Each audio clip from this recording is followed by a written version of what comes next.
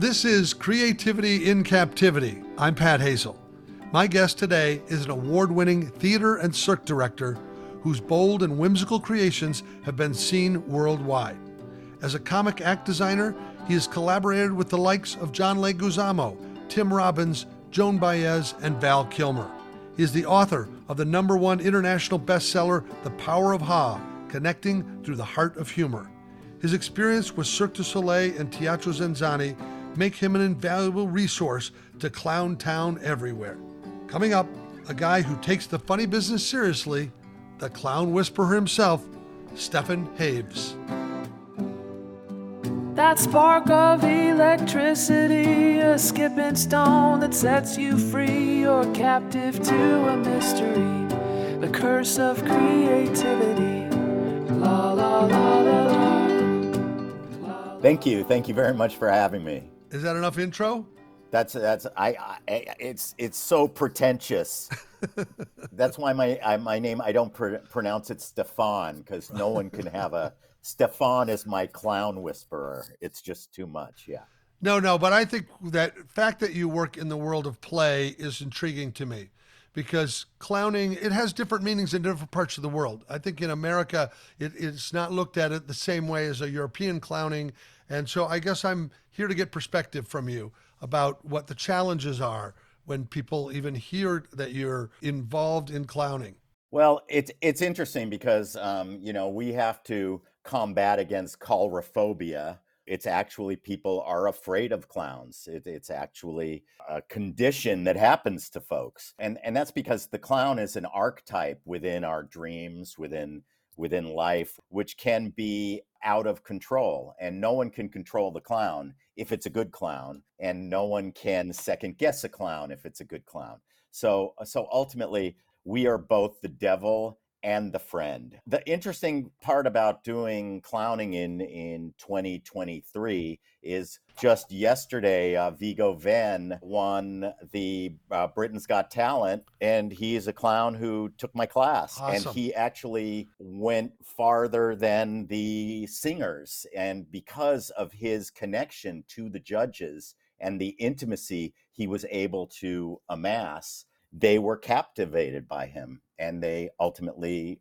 voted him as the winner. I have friends that are in variety and that are in cirque, and when they work in Europe, it's quite lauded as very, very high level. And in America, combinations of children's party clowns and the fact that I think Stephen King says nobody likes to see a clown at midnight.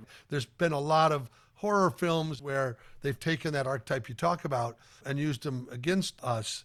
So those are kind of our American perspective. People think always of clowns as in makeup, but that's not what we're talking about here in terms of character and performance. No, in fact, I worked for a while in my younger days showing clown talent, and I did not dress up as a clown. I came as a regular guy. I had a nightmare. My first job, as it was with the Music Center here in Los Angeles, and my first job, I went into a school where I didn't realize that they hired me for Clown Day, where everybody was dressed up like clowns but me. And and I get up on the stage, and at the end when I did the Q&A, a lot of people would say, "Hey, you don't have funny shoes, you don't have makeup. Why are you a clown?" I go, "Did you laugh?" And they go, "Yes." I go, "Then I'm a clown." Yeah. The clown is the bridge to the audience. The clown is the friend to the audience. The clown is about commenting on the world with you, not for you. Clowning is a service gift in a way, because everybody has a story to tell. And the clown, I think, brings that out. They become somebody for us to join on a journey, right? The adventure or the Right. chaos or the whatever. The clown makes sense of that, even if it's fighting the obstacles. Yes. It's funny because you brought up clowns in America being so not reviled, not revered. More reviled than revered is a good way to say it. Right, exactly. That's what I'm saying. And you look back in time, if I were to do a snapshot of my history, and I'm in my 60s. So I saw Shields and Yarnell, who were probably the best mimes of the 70s. They were anarchists in the streets of Colorado, of Boulder. They would stop cops. They were crazy, and they got a TV job, and you can only do so much. The problem with variety is you have one or two signature pieces, but if you have 22 weeks of a show on TV, it is going to flatline. And then Woody Allen punched a mime in one of his shows, and so mimes became funny, to be made fun of in the States. Johnny Carson loved the plate spinners and loved the early clowns, and anybody who was eccentric and did visual comedy. You transitioned into the 80s where Dave Letterman was doing stupid human tricks. So you would have the best clowns in the world making scale coming on his show. But me in the 90s, I was doing a piece called Backman, where my back was a face, and I did visual comedy. I made $10,000 on America's Funniest People. And I went on to do European and Asian TV shows where they treated me like royalty. So that's what you're talking about. And then I'd come back here and they go, hey, you want to do this on Stupid Human Tricks? We'll pay you a couple $100, So America really wasn't in the same place. There are some times that in a theatrical performance or in some places where the right person playing the right role, the audience doesn't realize that it's also clown technique, right? That they're taking people on a journey. I know that you had some great success with David Shiner and Bill Irwin when they came together to do the Full Moon Show, which I saw in Los Angeles. I think it was at the Doolittle. And right around the earthquake. Yeah. Was that right before or after the Northridge? Yeah. Oh, wow. During, yeah. It was during, Oh, yeah. wow. But, they came together. I think they were with the Red Clay Ramblers, which was a really great, energetic thing. And I was happy to see that. I had a background with some magic and juggling, did some street performing, but it was primarily a talk act and using volunteers out of the street and that sort of thing. And what I've always been fascinated with street performance is that it's the one art where you have to buy a ticket after the show's over. Right, exactly. So you have to keep the engagement and all the way through the pitch and all the way, and right the moment the hat comes out, when people go, well, let's get out of here, you got to be more funny and more warm and more willing to be vulnerable for them to unearth the money, right? Absolutely, yeah. So it's quite a difficult style of performance versus the idea that these movies will show everything in the trailer and they'll sell the tickets and then the movie stinks and they've got everybody's money. You know what I mean? Right, exactly. Yeah. There's so many different things I want to talk to you about in general, about performers and human beings on stage, and really what it is that the clown arts or that kind of physical performance does versus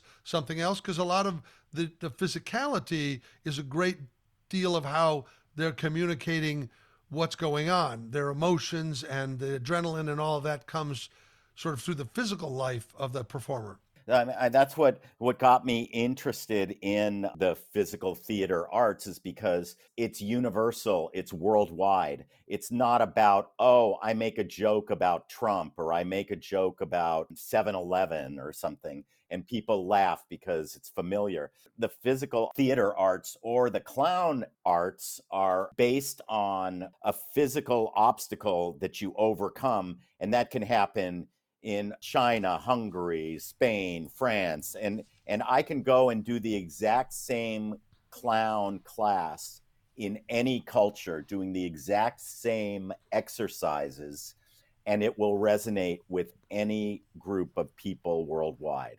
And it's part of that because the dilemma is humanity, like the obstacles and so forth are what we encounter in terms of our own fears or our own sense of fraud or whatever it is, right? Like it's sort of deeply rooted in our humanity. Yes, I mean, but it also starts to become incredibly beautifully simple. It's not about why I'm sitting in the chair, it's how I sit in the chair. I see. How I'm going to sit in the chair. And does the chair hold me? We all know what it feels like to trip over something and then have to cover. So what are those universal obstacles in everyday life which resonate with all of us? I mean, there are cultural differences. You work in China and they don't like slapstick as much because of their into saving face and not losing dignity. And they're worried that someone's going to be hurt. But in China, I found that any kind of cultural stealing behind other person's back, or you find the different things, but you do those visually without any satire, Mm-hmm. without any parody. You're just in the moment in a restaurant. You brought up Full Moon, and I'm going to skip back to that because part of the healing that Los Angeles had was that Full Moon was playing, and the packed audiences, it made everybody not have to think about anything. It brought people to this safe place of the clown.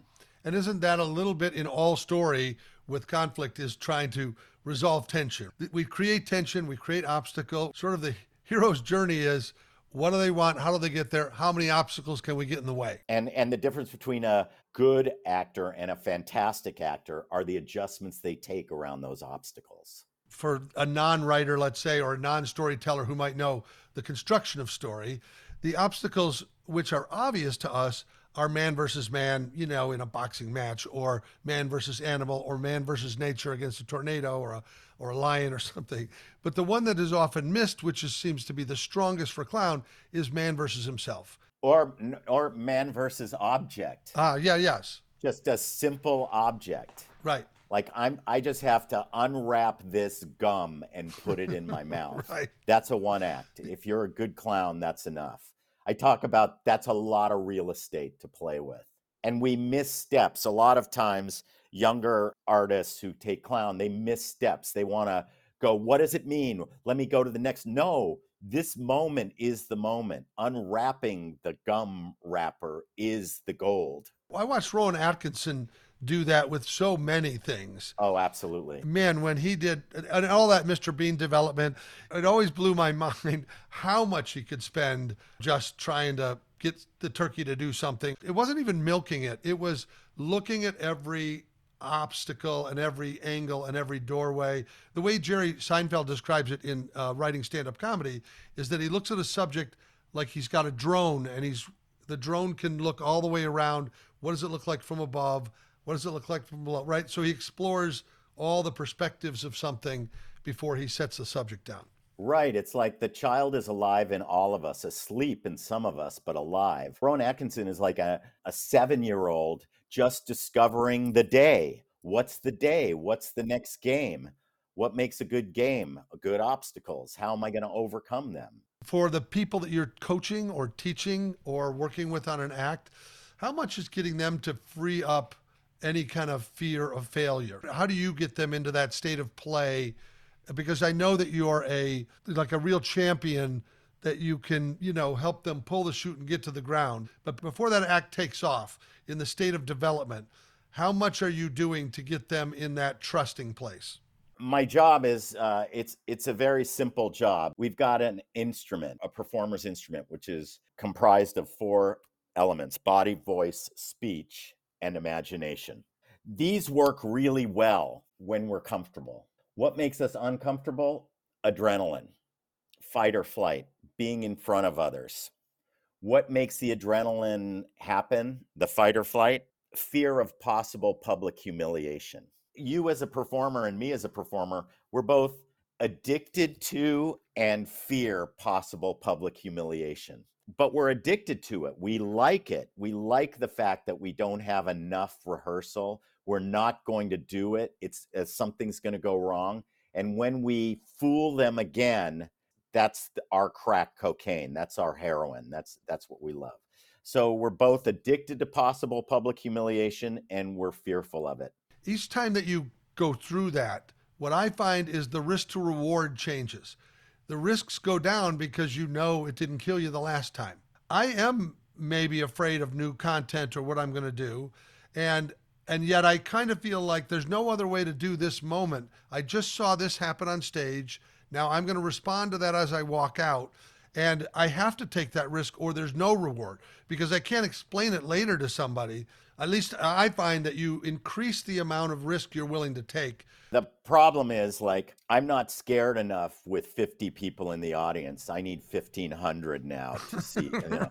That's the awful part, right? And the other part that you're talking about is, you can make a formula. I'm going to do A, then B, then C, and then A didn't work. Where do I go? And then intuition kicks in. And that's why we love clowning, or that's why we love entertaining, or that's why we love variety, is because there's this ephemeral part of our intuition that takes over. That's body intelligence. It's not your rote rehearsal.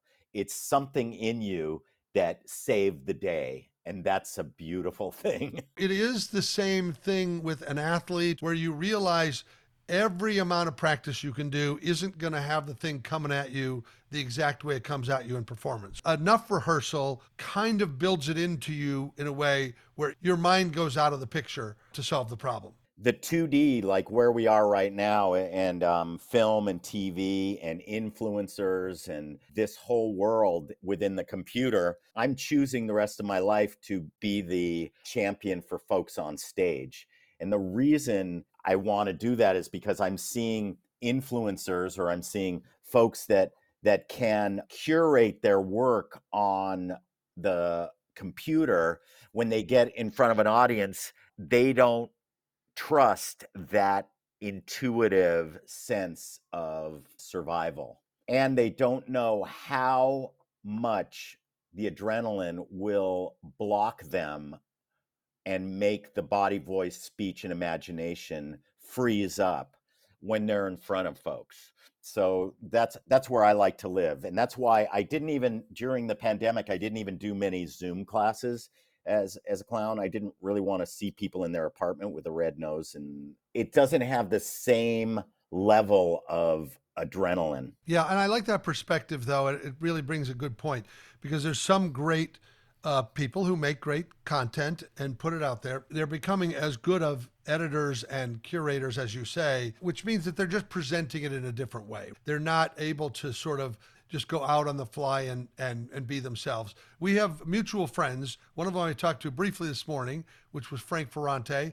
He sends his hello to you, but he also says thank you for the early days when you were working with him at Teatro Zinzanni and developing his Caesar character, which was sort of the big host with the most and just an over-the-top party host. I had the pleasure of working with him on his newest piece, which he's doing, Cabaret Zazu in Chicago.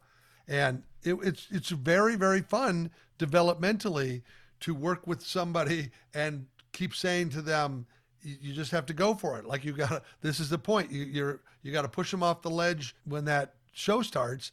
And he's as good as anybody when it comes to sticking with it, doing another show, trying it another way, give it another, So I guess I wonder what your perspective was at that time, because you helped develop quite a few people in the Teatro Zinzanni world in the San Francisco tent. That's correct. I was there for 6 years in Seattle and San Francisco from 2000 to 2006. And I generated all of the material for all the main comedians who had 3 different sets. So that would have included Michael Davis and Peter Potofsky and Drea Weber and all the gang there? Yeah, and Kevin Joyce and Kevin Kent and Christine Deaver. So yeah, all of them. So many talented, really talented people there. We didn't have a lot of time. That was the best part that's what I loved most about the training, because I had to put things together in about 4 days, new shows, while other shows were still going. And, we didn't do as much FaceTime back in early 2000s.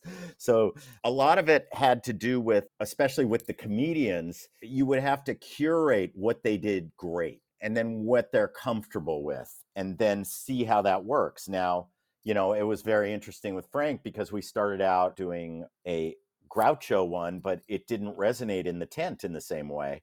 And he kept talking about the Caesar character. That one seemed to land better. We even did a mad scientist, but it was more like a Jerry Lewis. But Frank doesn't play low status as well. He doesn't play nebbish as well.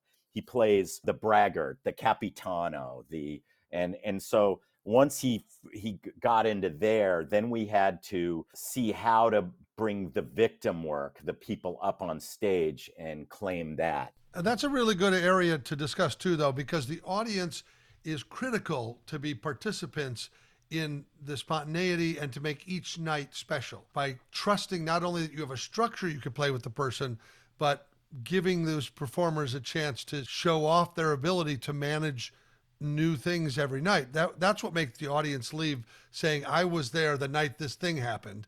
And for you and I, maybe that happens often, but the audience doesn't know that. I just did a show in Guam, and after the clown act, I just asked some audience members, what was your favorite part? And this 11-year-old kid goes, when the woman went on stage. It's like that X factor is so addictive if you do it properly.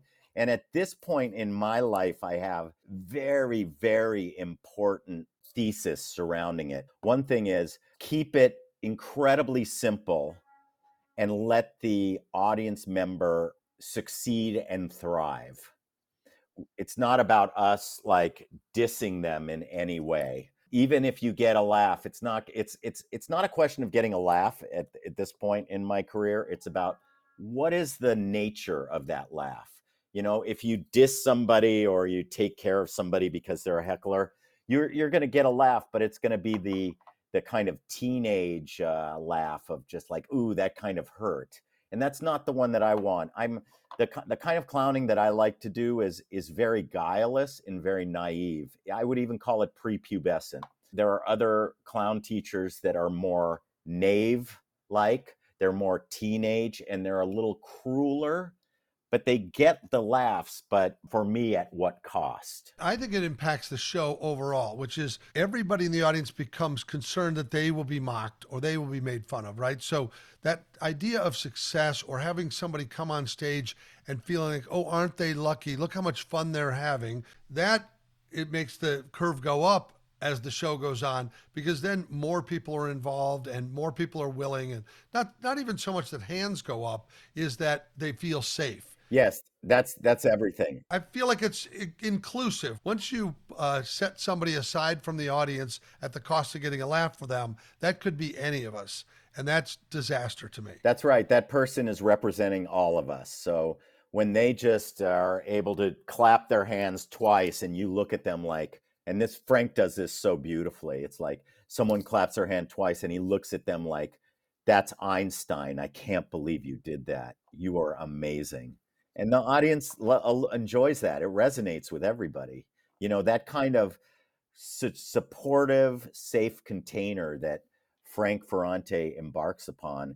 And he's such a journeyman, kind of like an old school, hardworking comedian who's put so many hours up on the board. I revere him. Well, I can tell you a little inside secret. I'm sure he'll love hearing this as I expose it. But, you know, he had grounded himself in a life of Groucho, 30 plus years of doing Groucho, an extraordinary tribute to the laughter and legacy of Groucho. And he was using his catalog. It's Groucho's material, and he mastered it.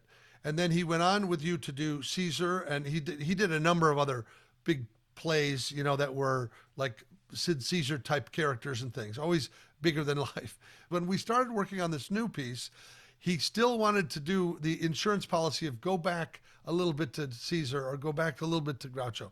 But when he let go of that, when he became the bellhop of the Cambria Hotel that he's playing now, and I kept saying, you understand, Frank Ferrante has the power, not Groucho doesn't have the power. Right. Caesar, like he kind of felt like, oh, I have to have those guys with me. It's like, no, you're the engine of that thing, and you can be the engine of this thing. So he even was like, should I keep the same jacket? No, get rid of the jacket. The jacket doesn't have the power. You know what I mean? Right. But it is a blast to watch him do this thing. He brings the whole audience on a great journey in this particular show. We landed on the Festival of Forgiveness, which was something that we made up from Italy that he brought from the old country. And I think this is kind of a post-pandemic idea, which was to forgive others and to forgive yourself. You, in your TED Talk, you talk about the importance of love and self-love. And I thought that was a really, really powerful statement for everybody in any job or any romance or any place they are. It's not just for the clown, it's for the individual to feel okay, to be enough. To love themselves is the key to kind of succeeding in any fashion, isn't it?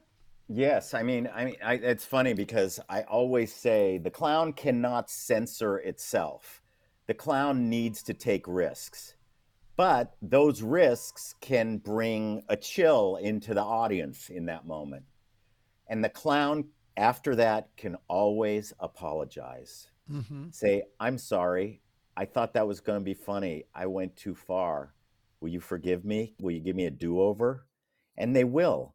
But if you bind up and you go, oh, let me go to my next joke, then you're dead in the water. They are not going to follow you. But if you are vulnerable, if you acknowledge that moment, if you apologize, then they're going to be in the clown's corner helping them as opposed to prove it, weirdo.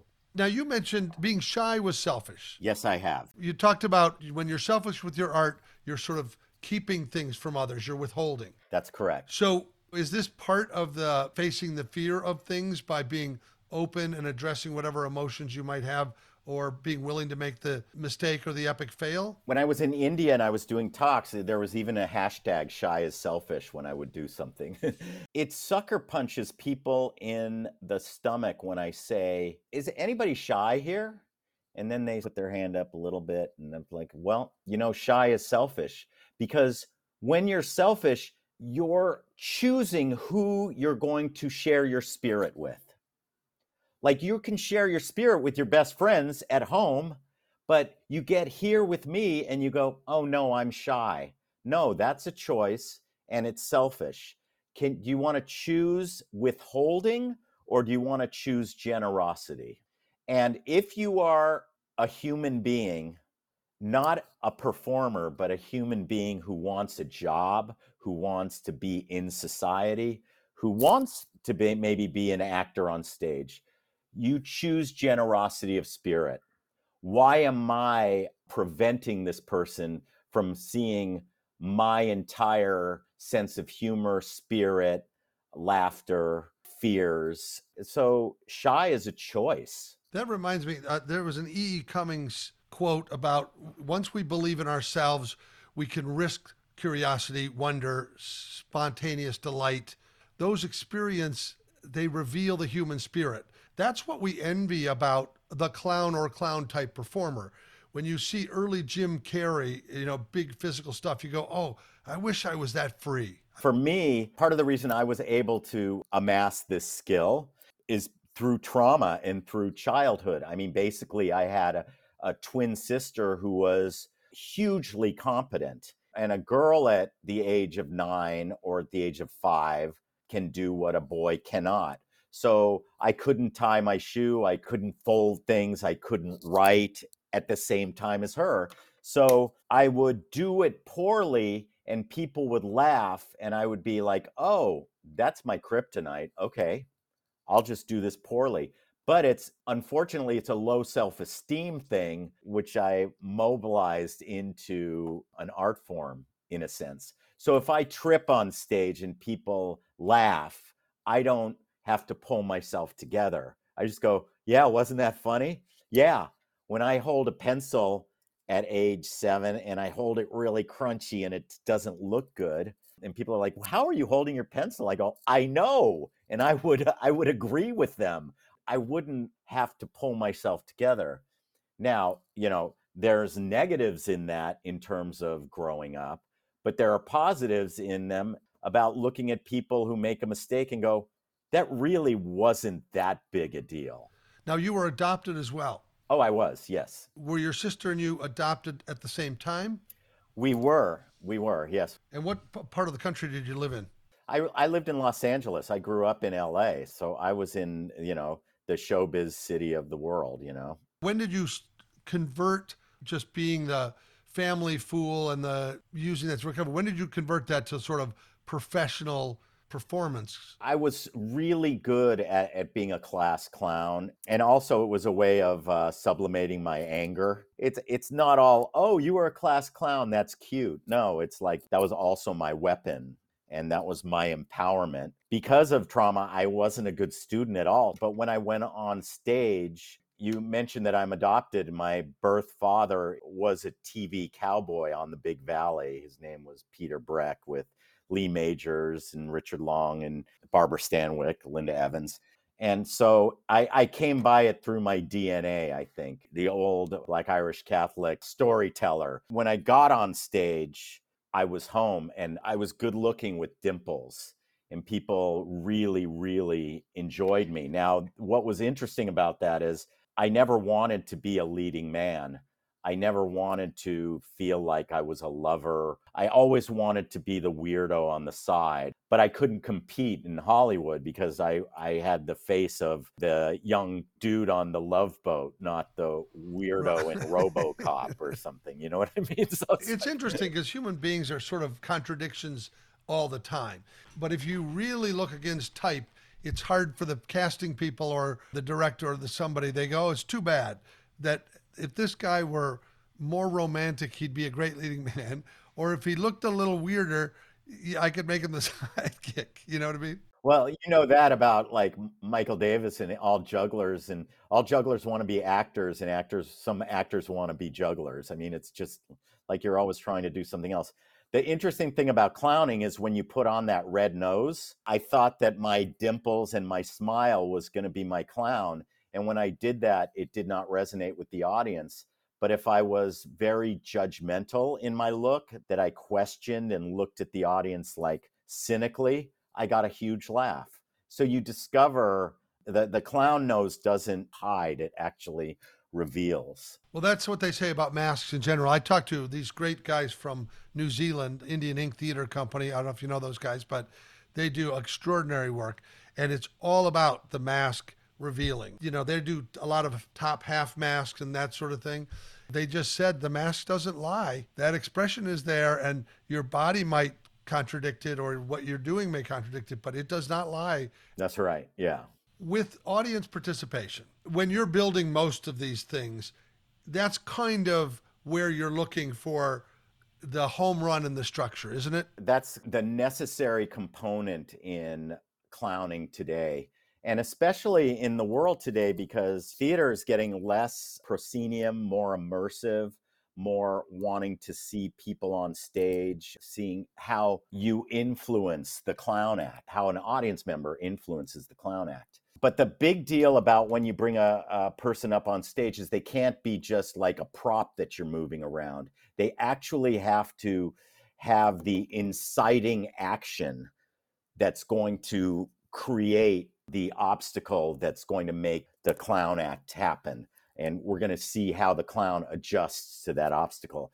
I just did a show in Guam, and in it, he had a magic wand, which when he gave it to the audience member, it dropped and broke. So then in that moment, the conceit is in that moment, he and the audience member have to figure out how to deal with this broken magic wand. And now you've done some collaborating with Tim Robbins and the Actors Gang in LA. Tell me a little bit about when you're working with a troupe. That was some kind of a immersive sort of send up. That was really fun. I did it 10 years ago with Tim at the Actors Gang. And that was pretty much an out-of-the-box variety show with his ensemble of people. That one was an interesting premise. It was Cirque du Soleil Martians come to meet rat packers in the 50s because they want to take over Vegas. They want to learn from rat packers how you do entertainment. That's the one sentence thesis of the show, which gives me an excuse to do aerial acts. I had people like Scott Neri, the pancake juggler. I had all my Rolodex folks in LA and Vegas coming in, and even all the way from Chicago. I had Mooney the Magnificent come in and do a variety show. That's what I did 10 years ago. I decided to do it again because post-COVID, I wanted to do a welcome to the community, trying to get people back into the theaters, which was a challenge because rehearsals and COVID and I guess we have to stop and all this kind of stuff. But it was a big show. The two mandates that I wanted to go for were immersive and gender bender, gender fluid. So it was a gender fluid immersive show. And I said, this is what 2022 is all about. So if I can do that, I'm going to get butts on seats. So basically, audience came in to another planet. They were hijacked by feline Musk, who was a cat who looked like Elon Musk, but it was played by Gina Belafonte, Harry Belafonte's daughter, who Harry Belafonte, as we know, just died recently. Yeah. And Extraordinary talent he was. Yes, and Gina is extraordinary as well. She played the kind of a rat pack dude, and she stole the audience. They go through the ocean, through a sideshow, through Day of the Dead, through a 1950s house, and then they sit in the theater to start the show. So before the show even starts, the whole audience have gone through all kinds of curated rooms with artists doing fun stuff. Oh, I see. So it was actually a little bit of a fun house entryway. Absolutely. A maze through it. Yeah. Yeah. Because that's what people want these days. And so if it's an hour and 10-minute show, the first 15 minutes of the show are them getting to their seats. But the nice thing about this one, as opposed to 10 years ago, is I really had about 3 or 4 weeks to make some really, really good sketches with the 15 to 20 Actors Gang members. Well, you've worked with so many talented people because of your adrenaline, your addiction to possible public humiliation. And I see that you're alive today, so spoiler alert to everyone. But I'm just wondering if there was ever an epic fail that you felt like was the crescendo of all failures, like where you go, oh, that was a tough one. It took me a while to get over that. Oh, I got a great one. Teatro Zinzanni. It was 2002 probably. And I wanted to take the piss out of Cirque du Soleil. And I did a show where the lead wanted to make a bird circus. And I was going to call it Chirp du Soleil. And I even had banners made to say Chirp du Soleil. And she was crazy. And it was almost like a Andy Kaufman moment where her little guy comes out and tries to do a joke poorly. But I'm just about to bring in this huge, beautiful parade. But I let the thing go south for the first 4 minutes. And she goes, welcome to Chirp du Soleil. And it's like crickets. It's like, and I realized, oh, regular audiences don't want to make fun of Cirque du Soleil. The 3 acrobats who are in the audience think this is the funniest thing on the planet. But everybody else who paid a lot of money do not want to see me take the piss out of an institution that has changed the course of circus. So I'm sitting with my choreographer, Chirp du Soleil, boom, nothing. I'm like, oh, I just look at her and go, I think we're going to have to change that. And we got through it. It was an easy fix. All I had to do was put a beautiful, huge, opulent parade in the front end. Take out Chirp du Soleil. Audience is happy that they got their value's worth of money. And that was the valuable lesson to me, because it's not about my art or my agenda. It's about their evening trying to impress their girlfriend or their business associates. It's not about me and what I think is funny. But sometimes you can see a performer when they want to make a personal jab or they want to take that one little dart and shoot it into somebody else, where that was like a personal thing you wanted to get off your chest at that moment. Yeah, and the other thing that I'm so glad about, and I'm glad for Norm Langell and the Teatro Zinzanni folks, is I could make mistakes publicly and correct them. See, this is something which, when you work with Cirque du Soleil or big companies, they will preempt an idea. Certain directors are scared before, and I know it's like the hallucination in your brain is catastrophizing right now, but let's see it in front of an audience, and then I can adjust it. And the best directors that I've worked with are the ones that say, Stefan, I trust you. If it's not good, you'll make it better. You're the first one that wants to change it. I've said that to people in rehearsal for comedies, doing play stuff. I said, here's the thing.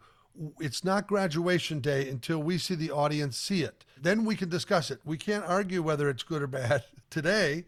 Let's do that after the first show. And then if it's terrible, I'm going to be the one that begs to take it out. But trust me, let's see a little bit. Yes, right. There's so many areas that I would still love to discuss with you, but we will have to do that on our own time. You had mentioned in something that when you street performed in Paris, that you met one of the best clowns in the world. Who was that? David Shiner. And that's when you began a partnership in some ways, or a friendship that lasted a long time? A friendship, yes, yes. You have this fantastic book, which we didn't talk very much about, but I've been reading, called The Power of Ha, Connecting Through the Heart of Humor.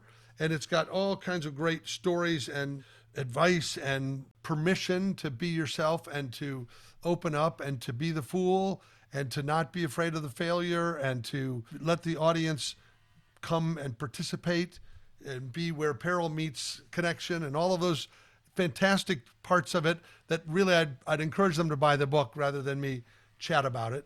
Is there any advice you would give to somebody who is brand new to the theater arts that may be giving up, stripping away their regular job and joining an improv group, or the person who's walking through the door for the first time versus the experienced people you work with all the time? The thing is, if you're going to do this, do it, and you can fail and do it again.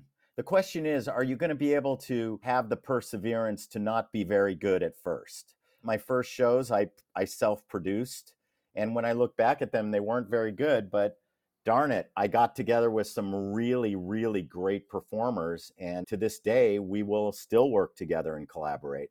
If someone is inspiring to you, go do what you can, be of service, make theater happen, find out how to do lights. I love lighting. If you like music, put a piece together with music. You're on your own, guys. We're all clowns. We're all orphans. We're all doing the best we can. And we're all being of service to the spirit of culture through clowning. And just do your best to be of service that way. There's always time to change your story. In your TED Talk, you talk about summon the courage. And the courage is just about being proactive towards what you want your story to be. We're not doing brain surgery. We're doing arts, and the arts is mutable, and you can change and you can reimagine it. And like the clown, you can say, I'm sorry, that wasn't a good idea. I probably shouldn't have gone down that road. Can you be humble as you go forward? And asterisk, this is not for actual brain surgeons. If you heard that, you are doing brain surgery. But for the rest of us. For the rest of us, yeah. Ernest Borgnine said, I think we all have the urge to be a clown, whether we know it or not. And I think that's true. When you're at the Thanksgiving table, everybody's got a funny story about when they threw up in junior high or whatever, and they do it without thinking about it. They're just reminded by someone else's story. And I think that's when we feel the freest and we feel the most alive, is when we're being our authentic selves. If you look at clowning as not making laughter happen, that's a byproduct. That's a byproduct. You cannot control that. Oh, make me laugh. No, I'm going to connect with you, and you're going to be empathic towards me as I talk to you. And then we may laugh together, or we may cry together, or we may just go, oh. But the second you take away the benchmark of laughter, the clown appears. I think that's fantastic advice. The truth is, it's about the human condition. So whatever we're experiencing with that, as long as we can mirror each other and see the world as a better place, it probably is kind of in the spirit of clowning. The only other thing that I'm doing that I wanted to shout out is I'm doing a summer camp, a circus summer camp at an Indian reservation up in Hopland, California. So we just started a GoFundMe for that. Once again, we have to look at clowning and the arts as being of service. All right. Is there a GoFundMe address that you want to share? Just contact me on my website, which is stefanhaves.com, StefanHaves.com. Thank you so much for sharing this insight and inspiration. I'm grateful to have you. Thank you so much. Thanks for joining us. We know you have many choices in the podcast universe, so we appreciate you investing the time to be part of our creative community. Creativity in Captivity is produced by Sweetwood Creative in Austin, Texas, with support from co-producer Tucker Hazel, Boy Genius. This episode was edited by the Right Honorable Tanner Dykstra. Original theme song written and sung by Maya Sharp. Additional support and technical jiggery-pokery provided by Diane Johansson, Delilah Lovejoy, and Tony Deo of Ghost Runner Records. If you are inclined to rate, review, and share this podcast with your friends that need a weekly creative boost, we would be forever grateful. If you'd like to check out our extensive listening library of creative conversations, please visit creativityincaptivity.fun. That's right, I said .fun. It's like a recess with the fun after the first period. See you next week. Staring at an empty page, stepping on a ghostlit stage.